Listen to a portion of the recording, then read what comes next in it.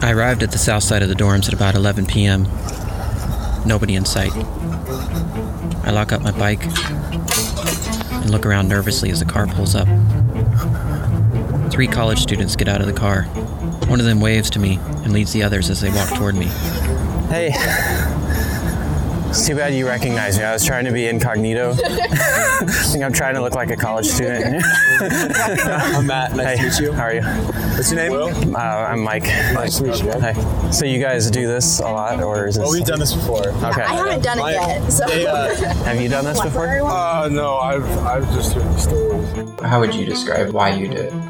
I don't know, something like adventurous. But it is kind of crazy because there isn't exactly that straight to the top. That's what I'm most excited for. I don't know. Like, I'm young, why not? I'd like not get caught. That's my main thing. Yeah. It's a little weird for me to like explain what I'm doing out here. Project, anthropology. Yeah. It's kind of hard to explain, but... I'm a college professor of anthropology, trying to understand college life, and this is what we do. We join in. So tonight, I'm with Matt, Will, and Chloe, climbing buildings, making our way up ladders and fire escapes. We come across a dusty door covered top to bottom with initials, notes, and signatures. Somebody's been here before. We weren't the first. And everything is going well until we discover that we are not alone in the darkness. Hey, there's a dude. It's a security guard. We freeze in fear at a crossroads. Right? Center? 41. He comes right up on our heels and follows us so close that we can hear his keys jangling in his pockets. I think we're done for. Matt starts talking loudly about his homework, Yeah, no, like, because the IPA, we've just been learning all the sounds. and it seems to work. Security peels off our tail, and we look for another building to climb. Chloe takes the lead. At first she is hesitant and keeps asking for direction. I just jump over it? Yep. Are we going all the way around, or? But soon she is finding her own way, leading us farther into the darkness, hopping rails with ease, gliding up ladders, pulling herself ever higher like a parkour master. So you've never done this before, and yet you just like keep going. I'm very adventurous, and I like start going on an adventure. I'm like, more. She leads us to a 4-story building with a 3-story fire escape. No roof access. I see no way to the top. Is there a plan here to scale this? You led us here. Yeah. Like the newbie. We go up the stairs, and then we have to climb over onto the ledge and walk around and then jump up from there. Did you get that? You just have to step out onto that ledge, which is about 6 inches wide and 50 feet up, and walk. Wait, is that actually happening? We're gonna like... Yeah. Okay. So death will be at hand. Yeah. Man.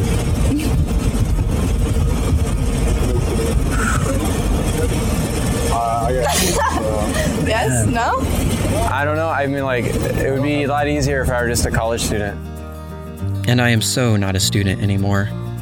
Welcome to Life 101.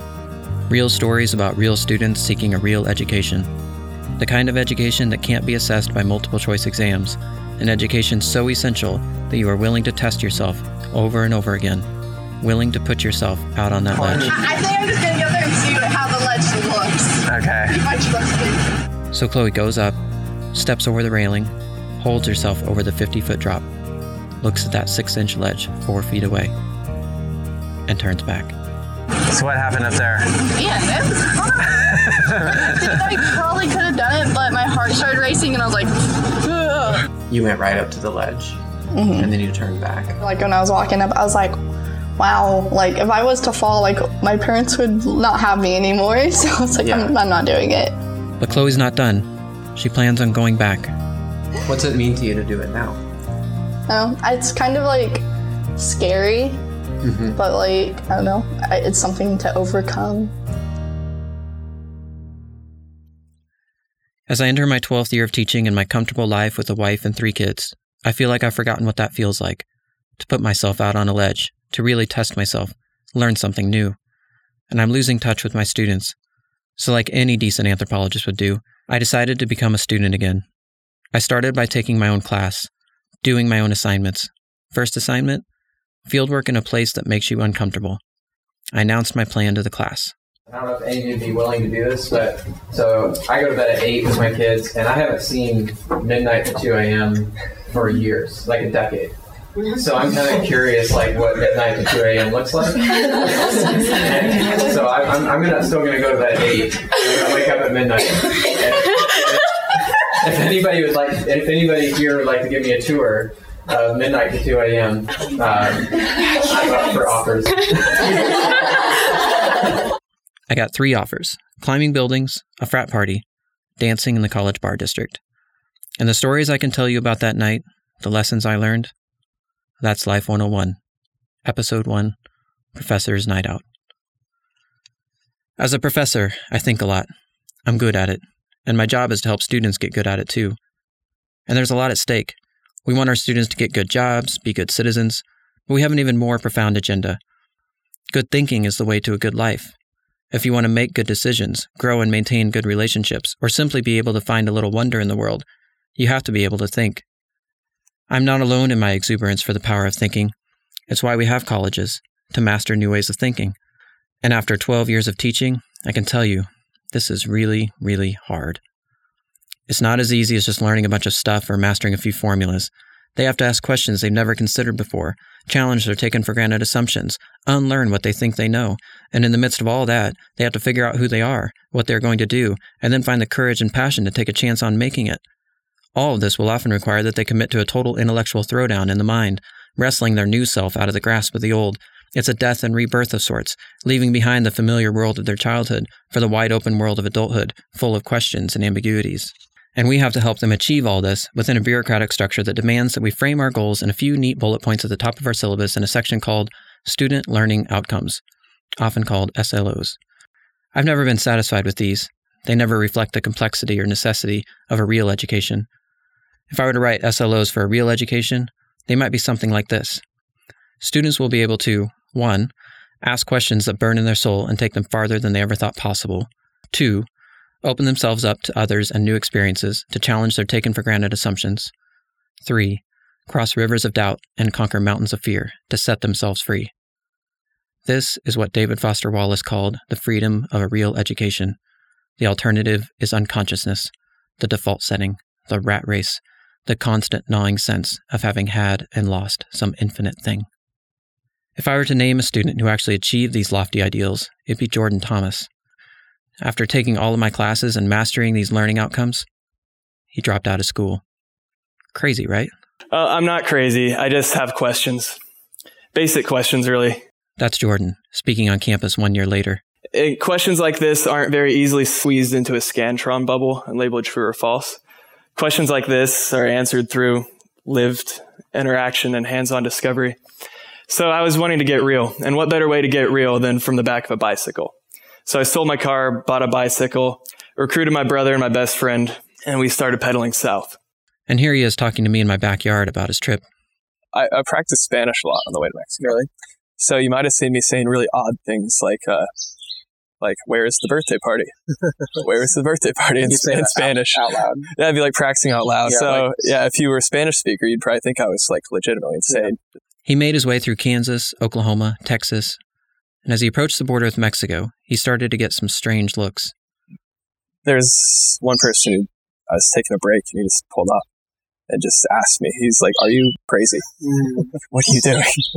Yeah, because no one bikes towards Mexico. He was warned about the water, the weather, but more than anything, he was warned about the people. They said he would be kidnapped by a cartel, maybe even beheaded. Undeterred, he crosses the border. Biking with his brother and best friend, they find their way to a beach where they plan on spending their first night. It's quiet, but they're nervous. And then a rusty old truck came rumbling out of a coconut grove, coming straight towards us. And in the bed of the truck was just full of people. And it came right up to us and pulled to a stop. And a Mexican man jumped out of the back with a machete. Then his grandmother got out of the front, and then all his kids and his wife got out of the back, and they pulled a bunch of coconuts out of the bed of the truck, and they carried them over to us, and the man started chopping them open with his machete, and they filled our water bottles with coconut water. And then the woman came over with spices and limes and salsa, and they carved out the insides of the coconuts and put it all together into a huge meal for us. And we feasted with this Mexican family on our first night in Mexico as they welcomed us to their country. And at this point, I was starting to understand something that would be continuously confirmed for me as I traveled throughout Latin America. In places where the world tells you that you'll be killed by cartels, you're more likely to be gifted coconuts. When Jordan came back 7 months later, he reminded me of the person I'd once been, when I myself was full of wonder and traveling halfway around the world to remote villages in Papua New Guinea. Like, I can't describe how good a cup of coffee or even like a cheap beer tastes after something like that. This is why I'd become a teacher, so I could inspire that sense of wonder in students like Jordan. Like, oh my God. Like, if you ever stop appreciating the basics of life, do an adventure like that. And now I'm left with a question that has been burning in my soul for 12 years, since the first day I started teaching. How do we create students like Jordan? How do we help students cross rivers of doubt and mountains of fear? You spiked all the way up this mountain and you just get to go down. You just scream in joy sometimes, hoot and holler, and wonderful feeling. How do we help students open themselves up to others and new experiences? So I was wanting to get to know like every place and every person, not for what they could give me, but what like I could learn about them. How do we help students find the courage and capacity to follow the questions that burn in their soul, wherever they might take them? And all it takes is one real question to tip you into places that you can't even imagine. You look enough like a college student. Yeah. The hat really helped. Yeah, so I thought, this is pretty much the only part of the outfit. That's why I was out there that night, willing to risk my job, my reputation, and maybe even my life. Until you have stood in a place and smelled the spices and wiped the dust of that place off of your face, it has not been explored. Oh man, this just keeps going. It's good stuff. Because for years, I've been talking to my students about the importance of big questions, the importance of staring down fear and overcoming doubt, the need to open ourselves up to others and new experiences. But I'd forgotten what it was really like. If you open yourself to the world, I think you'll find that the world will receive you happily. So explore, open yourself to questions, and get real. So with that question that burns in my soul, drawing me further into the darkness, across boundaries rarely crossed, past rivers of doubt and mountains of fear, I check for security and duck into the shadows to climb one last ladder to the top. Was that just your foot or was that the ladder coming loose? My foot. Oh wow, this is kind of cool. As the 360-degree view of the world opens before me under a cool starlit sky, I have a rush of memories come back to me. I remember the freedom, joy, and excitement I felt myself as a first-year student over 20 years ago. So here's my first year. I remember absolutely nothing from my math class. Nothing. I don't remember. I remember going vaguely. Mm-hmm. Like I kind of remember the room, but I do remember getting on top of buildings and, you know, Yes. and I think like I don't know, there is some growth and learning that goes on there.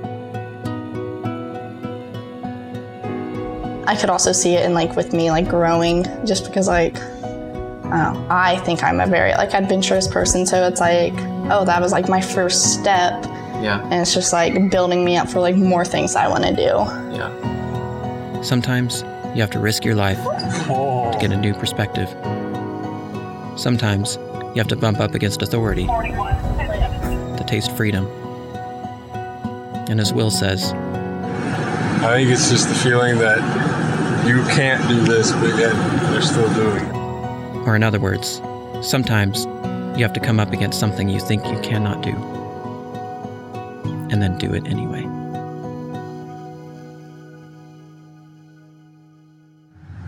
I got about 10 minutes. I gotta go frat party.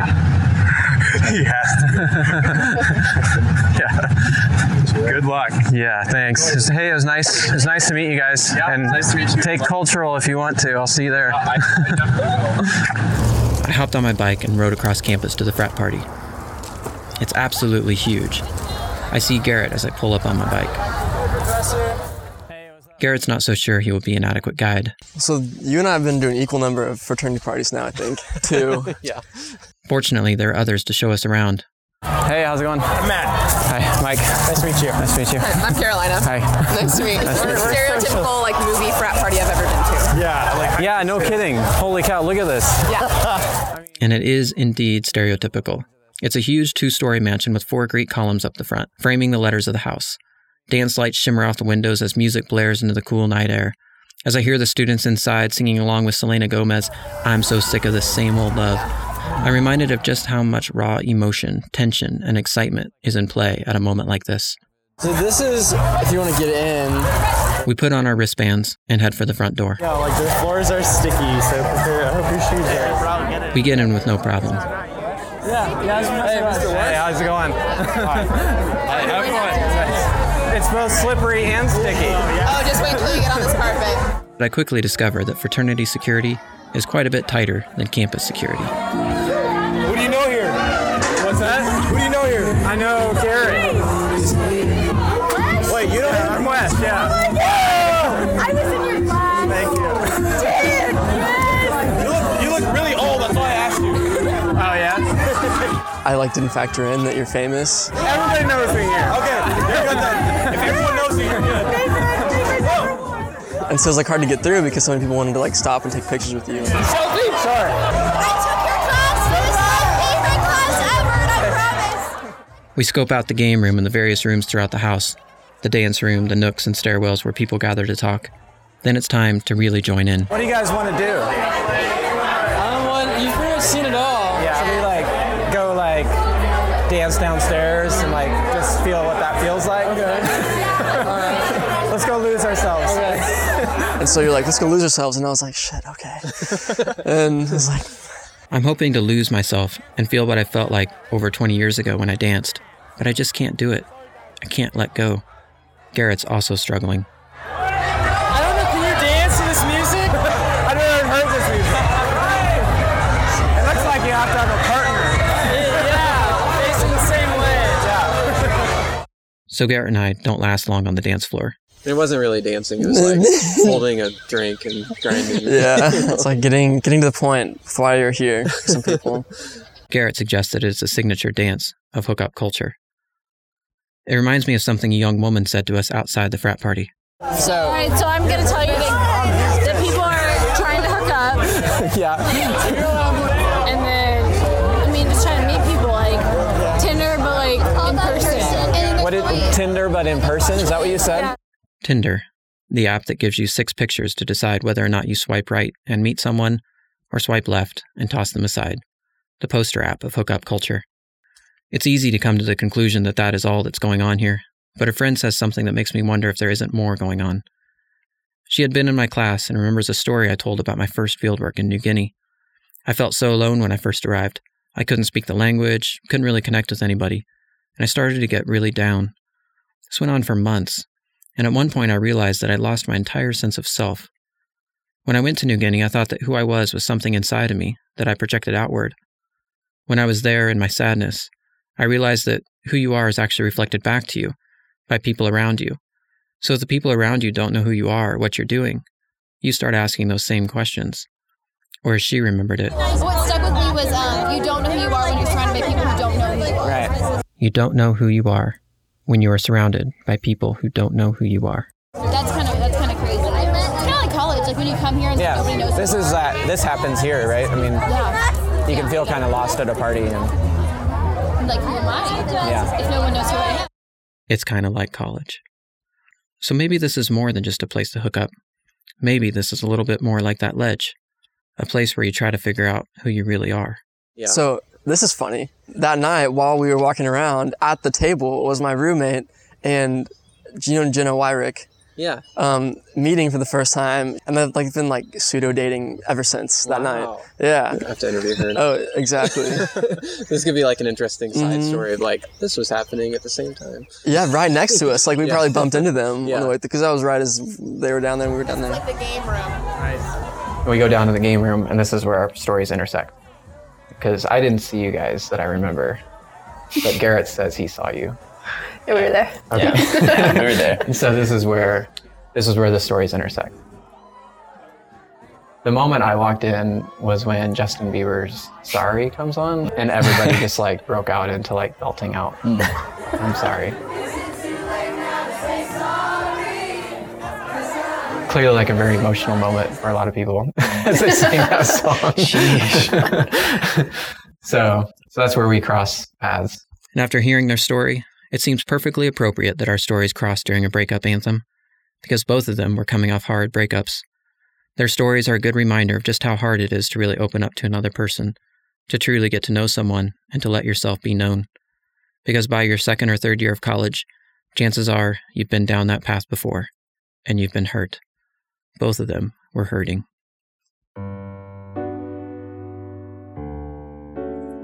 My night was interesting because like I don't typically, even though I'm in a fraternity, like I don't typically go to like frat parties. I didn't have any intentions of going out that night. The culture is kind of like that hookup culture that like so many people go with like that intent, and like that's not how I like enjoy meeting people. Freshman year I went to frat parties all the time. Like it was just like you're noon in the dorms and sorority girls are everywhere and that's like what they do. Sophomore year I moved into my sorority and I stopped going to fraternity parties. I'm much more apt to like sit down and have coffee with somebody for 3 hours than meet somebody random at a party. And junior year, so that was this year, I was dating a guy. Beautifully, he dumped me. I don't know, it was like the first relationship that I was like, wow, like I could see this like really going somewhere. And then went through the whole like trying to be friends and like that was terrible. And then eventually just like cut all ties. It was probably one of the most traumatic college experiences that I've had. Worst time of my life. I was hanging out with my best friend Amanda and my best friend Josh for like days and days and days, and I just like didn't get off the couch. There were things that I thought I could do to like change myself that would be like, oh, like now I am more fitting for this relationship and like now things will work and now like things can progress. And held on to that for a really long time, and like that was it was the weirdest thing. Like I don't think I ate too. Like I've never felt so, I don't want to say empty, but I was just like, there's like really not a good way to describe it. Like I wasn't hungry. I didn't want to go anywhere. And that was like a really difficult time. And I was like, yeah, I'm just done. Like I'm not. We watched movies and I couldn't tell you anything about any of the movies. Like I was watching them blankly, not thinking about anything. People, they were like, oh, like just go to parties, just meet people. And I was like, no, like I have literally zero desire. And so finally Amanda was like, we should probably go out. And I was like, I really don't want to. I hate fraternity parties now.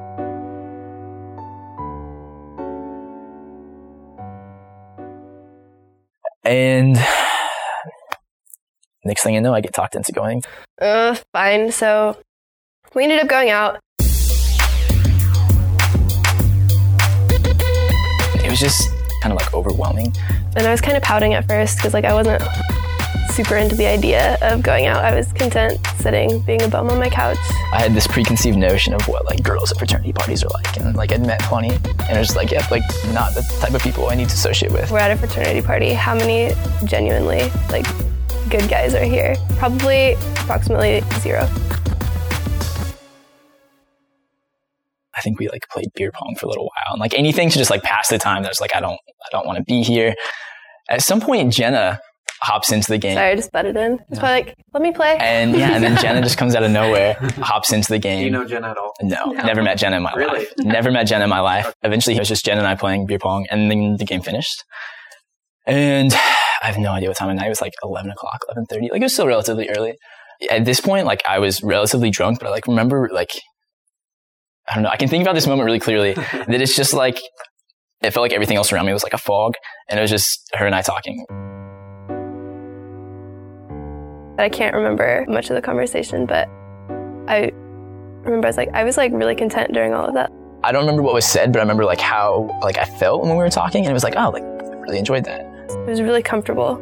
I didn't feel like he had bad intentions in any way, and it was just like happy conversation. But I think it started off that like super gimmicky, like, like what's your major? Oh, you study sociology? Like I took a class similar to that once. And then like we started talking about like introduction to cultural, and I just remember you being like, oh yeah, like Dr. Wesh is great. I'm like, guess what? He's here. And you're like, it's like, no, don't that's pull that. BS. No, he's not. Like, what?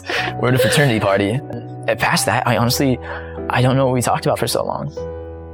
Like, cause it was honestly like hours. Ended up walking back to your apartment and sitting on your couch for who knows how long, just talking again. And And we just sat on my couch and we talked a lot. And then we ended up falling asleep. Like, nothing happened. We was just talking. It's like purely talking. It was like just weird because it was one of those moments where the night seemed so long. And then all of a sudden it was over like that as soon as I started talking to this girl. I think there was a moment where I was like, well, this is like either where I like kiss her or that's like the end of things. I remember like running through my head being like, do I do this? Do I not? And then I remember waking up. And I was like, well, passed me by.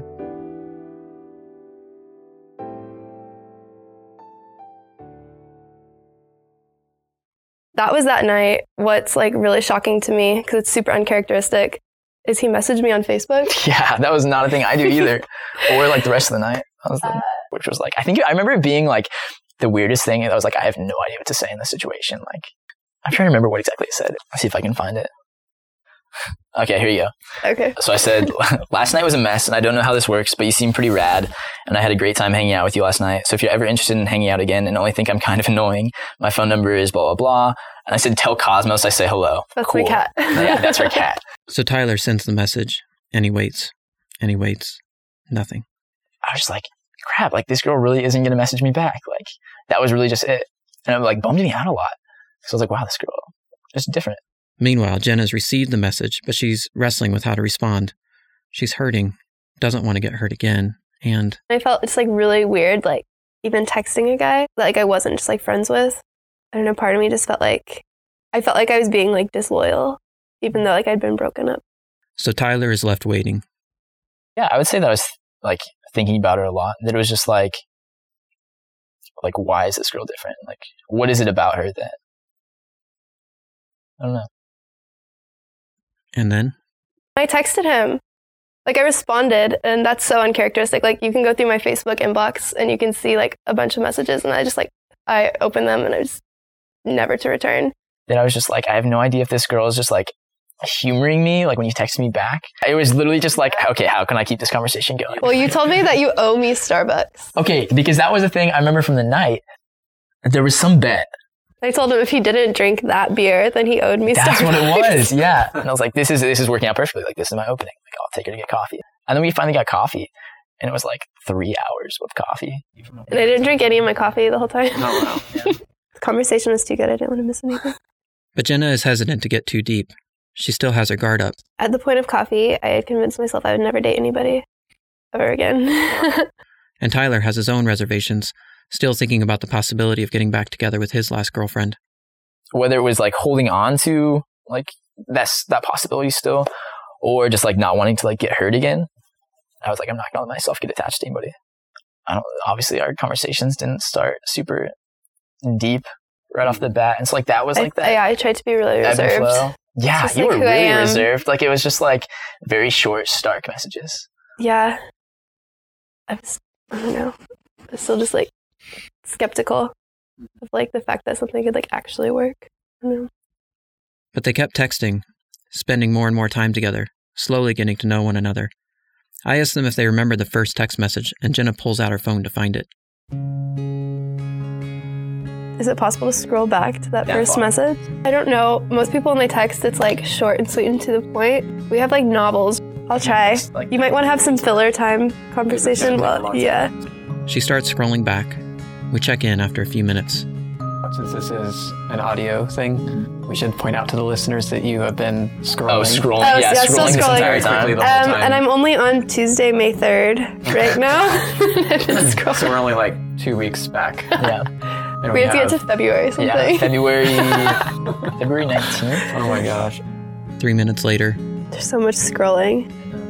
I feel like I'm almost like in a daze. And they're like, what are you talking to this person about? And I was like, honestly, I don't even know. Like half the time it's like just a really like organic thing that. Another 3 minutes. Yeah, I'm mid-April. Mid-April, oh my gosh. When I say novels, I mean novels. And you guys are thumb typing this, right? Yeah. 2 more minutes. We're in March. Yeah. Yeah, it'll get shorter. Even though these are actually pretty long. Yeah. I literally said the other day that I was like, I'm waiting for like us to run out of things to talk about, and it has not happened yet. Back in the lab, we ran some tests and estimated that she's scrolling about 3,000 inches a minute. So in the 10 minutes and 20 seconds it takes her to scroll back to the beginning, she covers 30,990 inches, over 2,500 feet. I'm at Sunday, February 21st at 12:38 p.m. now. Yeah, no, that was it. That was the first one. I said, I despise the fact that we met at a frat party and you are 100 labeled a shocker in my mind, but a friend of Cosmos is a friend of mine.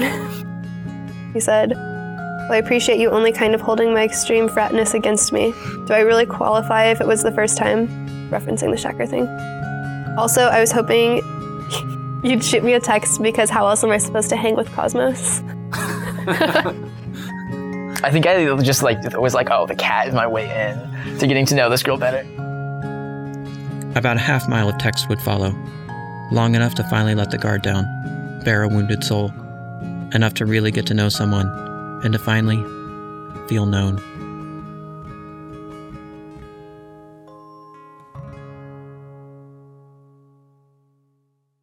We were just like talking, and then it got really super serious.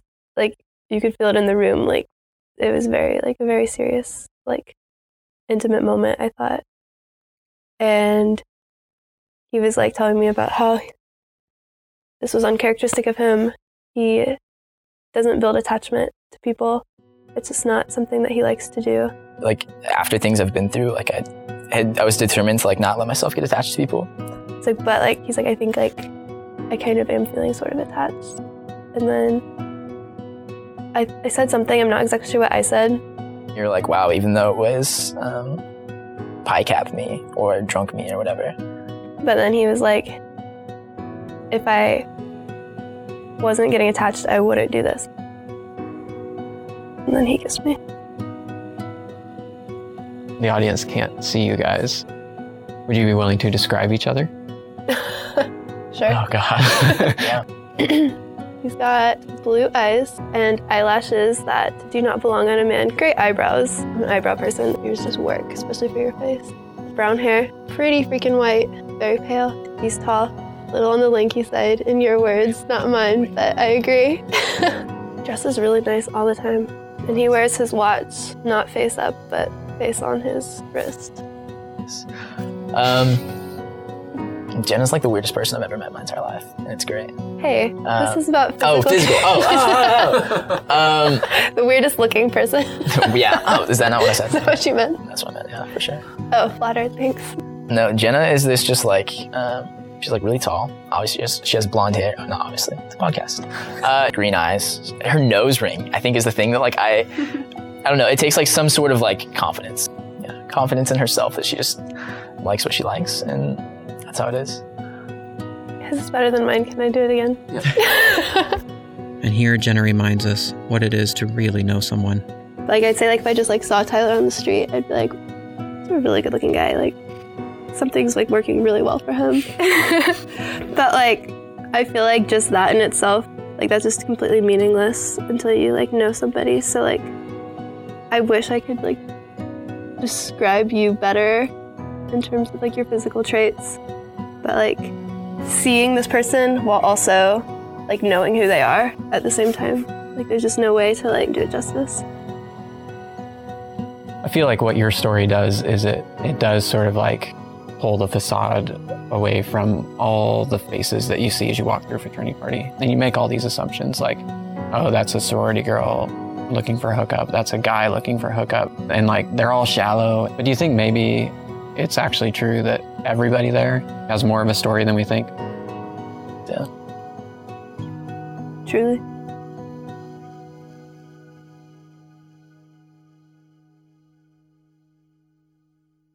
I went through a big mindset change during like before I knew him versus like after knowing him. In the past, I'd been really big on expecting things to go a certain way. And then when they didn't, I assumed like that was failure. I liked the ideas of like live in the moment. Things happen for a reason. But like at the end of the day, I was like, that's all gibberish. Like I'm in complete control. But he really opened my mind to the idea of like, okay, like it's good to have like goals and to set expectations for yourself. But you can't do that with every aspect of your life. The relationships like I make with different people now are like way more meaningful and more special because it's like, it's not like I forced anything to happen. So I think that anything, I'm just gonna just like see what happens. And I'm going to be happy because like these conversations make me happy. So yeah, that was my big change that I was going through. It reminds me of something I was going through that night, like in a really small way, was like wrestling with like this former self who had kind of had it all figured out. Like when I was 20, like I was really happy and I like was a great dancer and I loved dancing. So I set it as a goal to like dance before the end of the night. But the thing that kept getting me was kind of parallel to what was going on in your life, was like just this control plan. And I couldn't let go of like that control. I don't know. That's what I was trying to figure out that night. Because when you're 40, you don't necessarily have it all figured out. As Garrett and I prepare to leave the fraternity party, I feel like a failure as an anthropologist. We pride ourselves on the method of participant observation.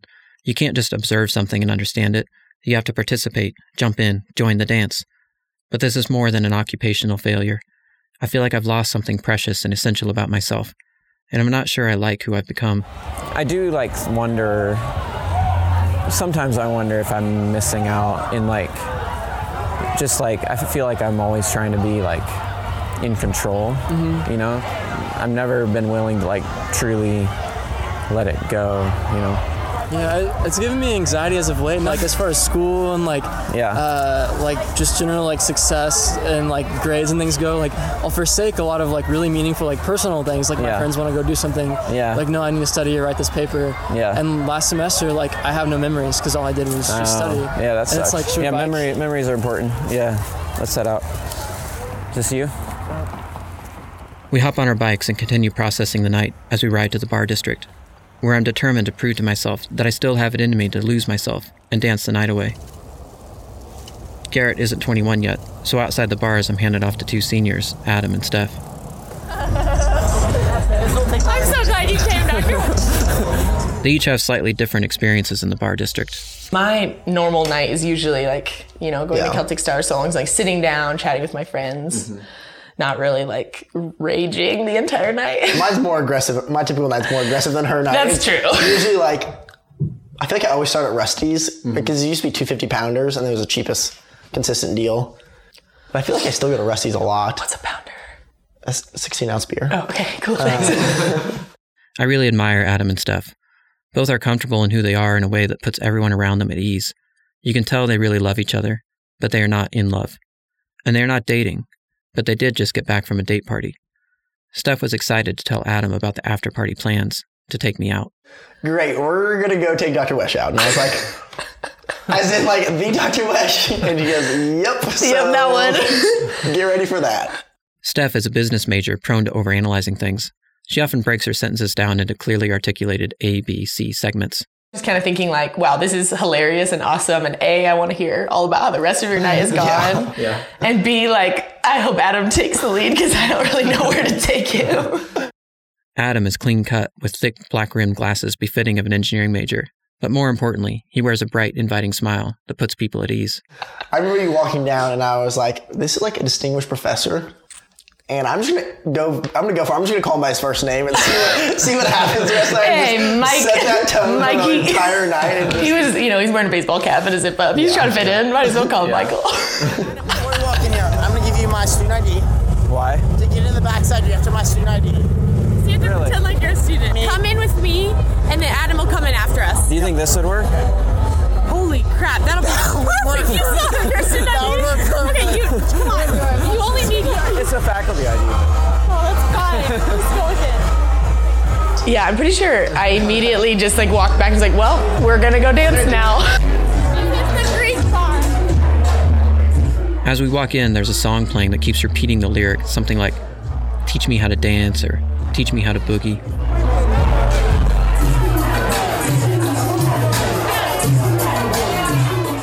Later, I'd find out that this is Cali Swag District's Teach Me How to Dougie, and everything about that, the lyrics and my misunderstanding of them, seems appropriate. It's amazing to me how much you notice that I didn't even think about. And A, you're trained to do that as an anthropologist, but B, I think I was just still like, oh my gosh, like, I don't know what Dr. Wesh wants, like, where do we take him? Adam, what do we do? I'm so glad you're here. Like, so I like, wasn't thinking about any of those things. Yeah. And I felt like I was doing a good job of observing, but I was frustrated with my inability to experience it. You know. Did you just say dancing in so many words? Okay. No, I mean, I just like could not like let go and like experience the night and dance. You know. And just like enjoy the moment. Adam could relate, reminiscing about his own first experience. But I remember walking in and going, "Oh my gosh, what is this?" And Steph understood what it was like to just analyze everything. I'm a classic overanalyzer. I think you know that. Woo, Adam does that too. So do most of my friends. I love thinking about everything and analyzing everything. Way overanalyzing it, like, oh my gosh. But neither one of them seemed to have any problem breaking into a beautiful, free-flowing, carefree dance. They take me on a tour, bouncing from bar to bar. Each place has its own culture, its own mix of people, its own mannerisms, ways of dancing. If you're an ag major, this is the bar you're gonna hang out because you can swing dance to the right. And each one, they would break into a beautiful, carefree dance, wearing their bright, joyful smiles, as they took me to wilder and wilder places as the night wore on. Eventually, we found our way to Tubby's, our last stop of the night. My last chance to break through and recover that feeling of losing myself and dancing the night away. But Tubby's was an especially intimidating environment. At other bars, just holding a drink and shifting your weight from side to side seemed sufficient. Tubby's had some real dancers. One dancer in particular catches my eye. It's a Chinese guy majestically weaving his way through the crowd. He dances right up to me as the music moves toward the break, throws his head toward me on the downbeat, then bounces back and smiles, inviting me into his dance. I follow him as he swims through the crowd. He greets every eye he meets with a smile and offers a little dance to match their move. It's like he's dancing with everyone in the place. This is Ming Xin, a Chinese international student who, quite by accident, finds himself in a bar in Kansas. So why did you come to K-State? That's a really funny thing.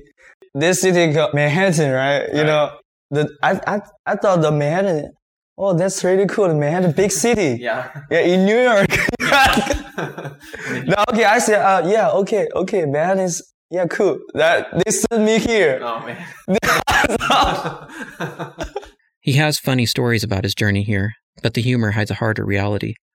The first year, because I live in the dorms, so I think because my English is not good before I come here, so I just stay at the dorm, watch some videos, play the games, and I didn't go out, didn't talk with anybody, and I just stay at the dorm and watch the video and try to learn. But it's hard, you know. When he's not playing video games or watching videos, he sleeps. He doesn't feel like himself anymore. When I was in China, I'm really open, to talk with a friend, talk with another strangers. But the first year make me really down,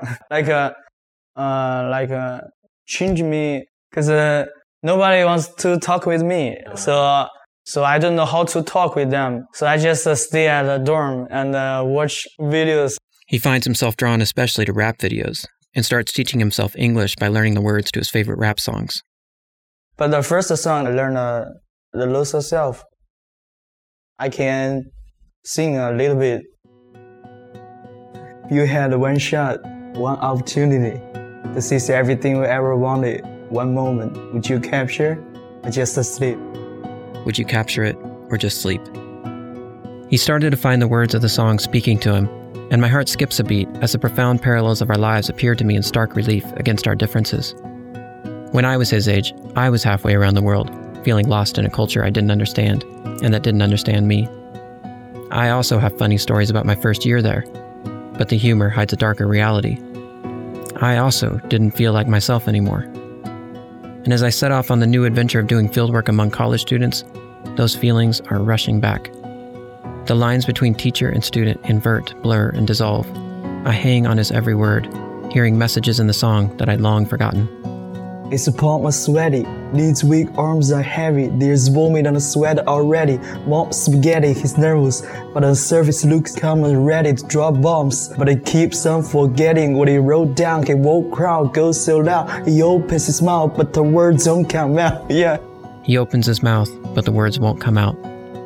That's him, struggling to find the words. But that first part, Knees weak, arms are heavy. That's me, struggling to find my dance. I ask him what he thinks about the idea of losing yourself, and he hears something different than what Eminem might have intended. You lose to yourself, like you stand, like you're the huge forest that only a person, only you stand in the forest. You can't find a way to get out. You can't. Like this, yeah, you know. Yeah. You know what I'm thinking? Yeah. Yeah. You're thinking that you don't know who you are when you are surrounded by people who don't know who you are. After a year of watching videos alone in his room, something changed. Yeah, after 1 year, I think, that you should talk with people, and you should, that I think after 1 year, I changed it back.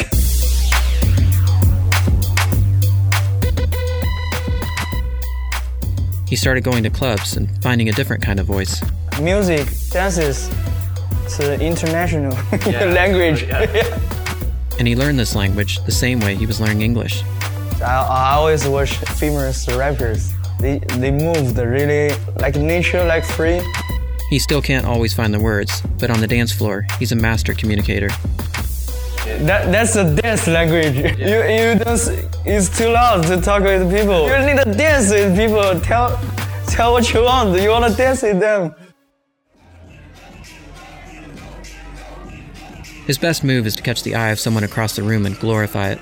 He slows it down, magnifies it, makes it smooth and beautiful. It's like a magic mirror.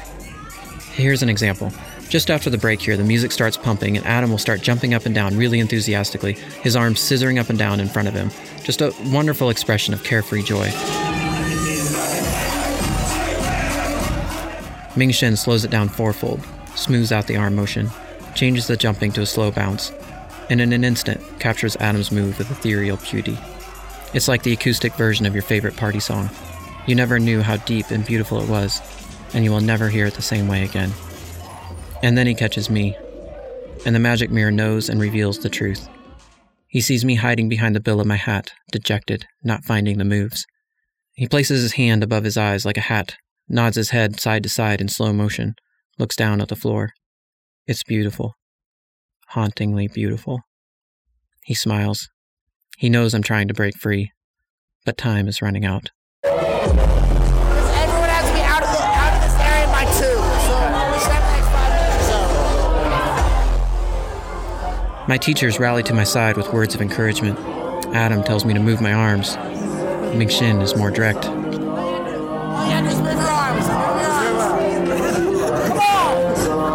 Come on, move! Show me how to move! I'm a professor. I think a lot. I'm good at it. I believe in the power of thinking to set you free. But now thinking was failing me. My thoughts were not setting me free. They were locking me down. I couldn't help but hear the words, analyze them, and feel the overwhelming dissonance. I'm a happily married 40-year-old man. It's kind of hard to get into music that says, I only F you when it's 5:30. Ming Shin would later joke with me. Some of hip-hop music, I don't understand, I just listen. But you understand, so that's why you should listen the rap music from another country you don't understand. The chorus taunts me with its crass yet profound wisdom. When I'm effed up, I'm the real me. When I'm effed up, I'm the real me, yeah.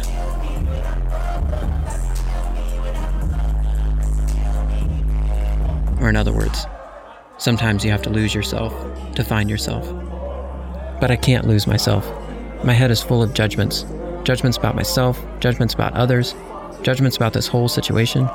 But not just my own judgments, also my judgments about how others might be judging me, or might be judging me if I move this way or that way. And taken all together, it's all those judgments, real and imagined, locking me down. The song breaks again to mock my thoughts. Who are you to judge? Who are you to judge?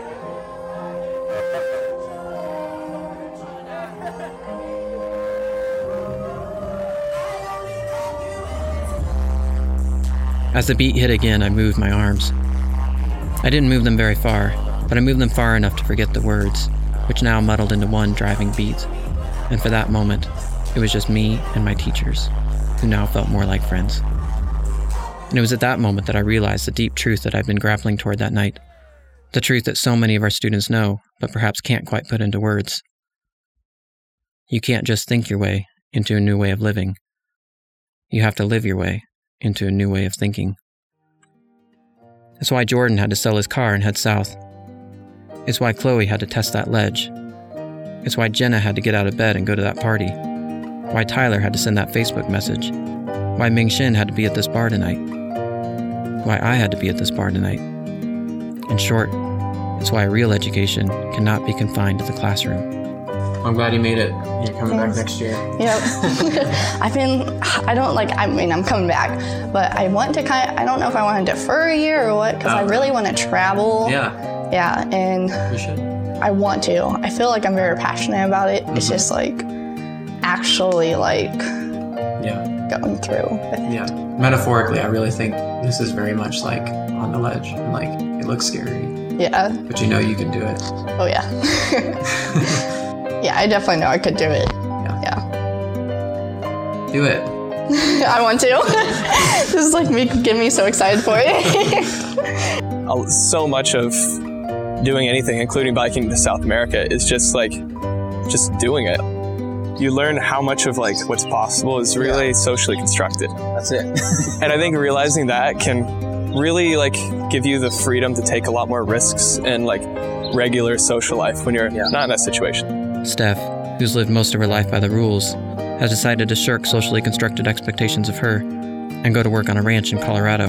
I was beating myself up for the first 3 years of college. I didn't have this big dream. It was just killing me that I didn't have this plan for my life. I didn't have an exact way I wanted to go. And then I have never felt more at peace when I just decided to do the ranch because it's my favorite place. And so I think if I was talking to a freshman, I would be do what you love. I realize there's some practicality in there, but actually do what you love and don't beat yourself up if it's different than what society tells you should love. Adam, the fifth-year senior, offers sage advice. Make good decisions, but make better stories. Say yes to those stupid things, go on road trips. Get a job during the semester so you can pay for stupid stuff. It is worth it. Make good decisions, but make better stories.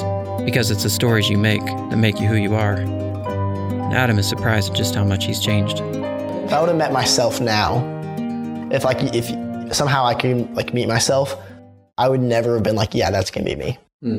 I would have bet against it. Last song. The lights come on.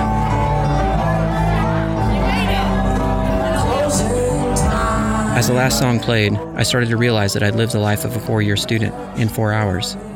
I'd gone from hanging out with first years on campus, playing with newfound freedom, to second and third years at a frat party, making memories and looking for new friends, to fourth and fifth years in Aggieville, taking a victory lap with friends of a lifetime. The song seems as crass as any other I heard that night.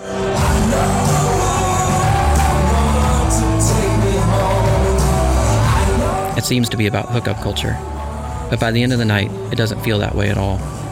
My guides to Aggieville are graduating in 3 months, leaving town, heading off to new cities to build their lives. And I hear something a bit deeper in those lyrics.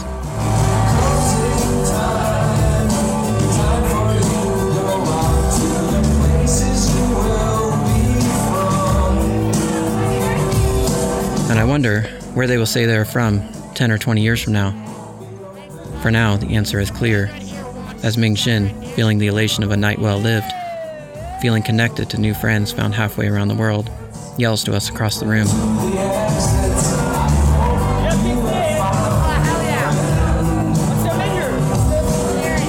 And so it starts off in what Tyler calls that super gimmicky way, where it's hey, what's your major? But that was the beginning of a conversation that led me back through my night, conversation after conversation, to find my dance, always in pursuit of that great question burning in my soul. As we left the bar, you could hear closing time echoing through the streets with its iconic lyrics every new beginning comes from some other beginning's end. That's awesome, That's yeah. true, but I've never thought of that. Then she take the night to a whole new level. So amazing. I can sing along to every lyric, but I never thought about it other than closing time. Literally to me, it just means just get out of the bar now, Back at the fraternity party, Jenna and Tyler hear the signal and face a critical moment. I remember somebody literally like having to come up and be like, guys, like, come on, like, it's time to go. And at that moment, like, I realized, like, oh, like, they're playing closing time. Like, it must be pretty late. But, like, until that moment, like, I was completely unaware. A moment that would decide whether a new beginning would come from some other beginning's end. I remember literally walking outside and being like, I don't know where to go from here. And you literally just took my hand and we just started walking. I was like, all right. I remember the walk home pretty vividly. I just remember it was fun. Like, I loved that walk home. And it was cold, for sure.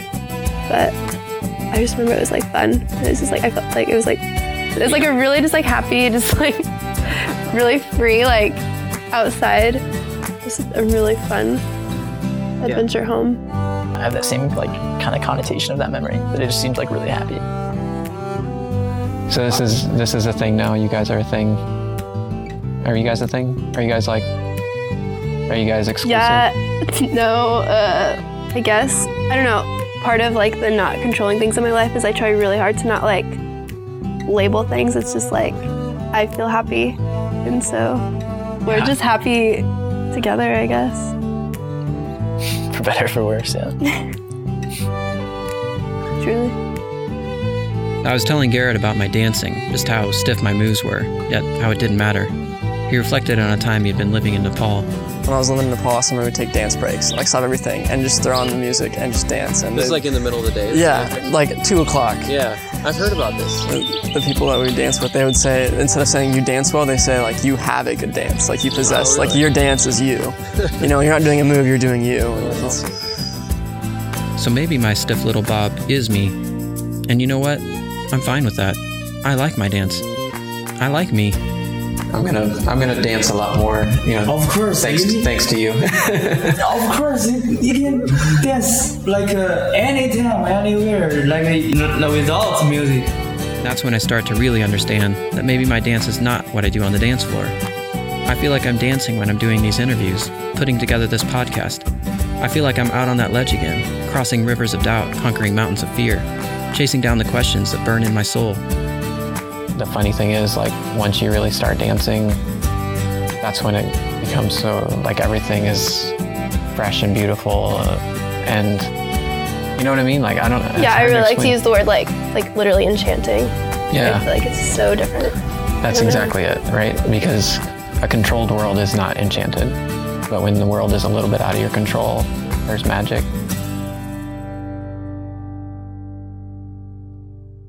As I rode home, I felt like I had rediscovered something about myself and realized that sometimes, to really know yourself, you have to forget about how you are known. It's something Jordan figured out on his own journey. When you get into so many foreign different situations, all these like constructed parts of your identity from your friends and family and everybody, you know, your professional relationships, like they just don't exist. And it's like reduced down to this like bare bones part of you. His journey had taken him all the way to South America. He came back 7 months later, brimming with ideas and the passion and courage to pursue them. He may be the first college dropout to win a Marshall Scholarship, one of the most prestigious scholarships in the world. Just 1 week after my journey into the night, I was asked to introduce him in front of 500 faculty and students to celebrate his accomplishment. All right, I'm going to try not to cry. I wrote a poem for Jordan. The teacher gave the student ideas, then he made them his own. But ideas cannot be owned. He did not have the ideas had him, and they took him farther than he ever thought possible, across boundaries rarely crossed, past rivers of doubt and mountains of fear. He felt their jagged edges, wiped their dust from his brow, left his blood in their soil. He was offered a house in the suburbs of long-term security, but the ideas offered something greater. Is that actually happening? Not just the meaning of life, which he thought he sought, but the experience of being alive. The student came back to tell the teacher his ideas, and the teacher made them his own, but ideas cannot be owned. He did not have the ideas had him, and they took him farther than he ever thought possible. And now, many years after they first met, they wonder, who was the student, and who was the teacher? My student, my teacher, Jordan Thomas.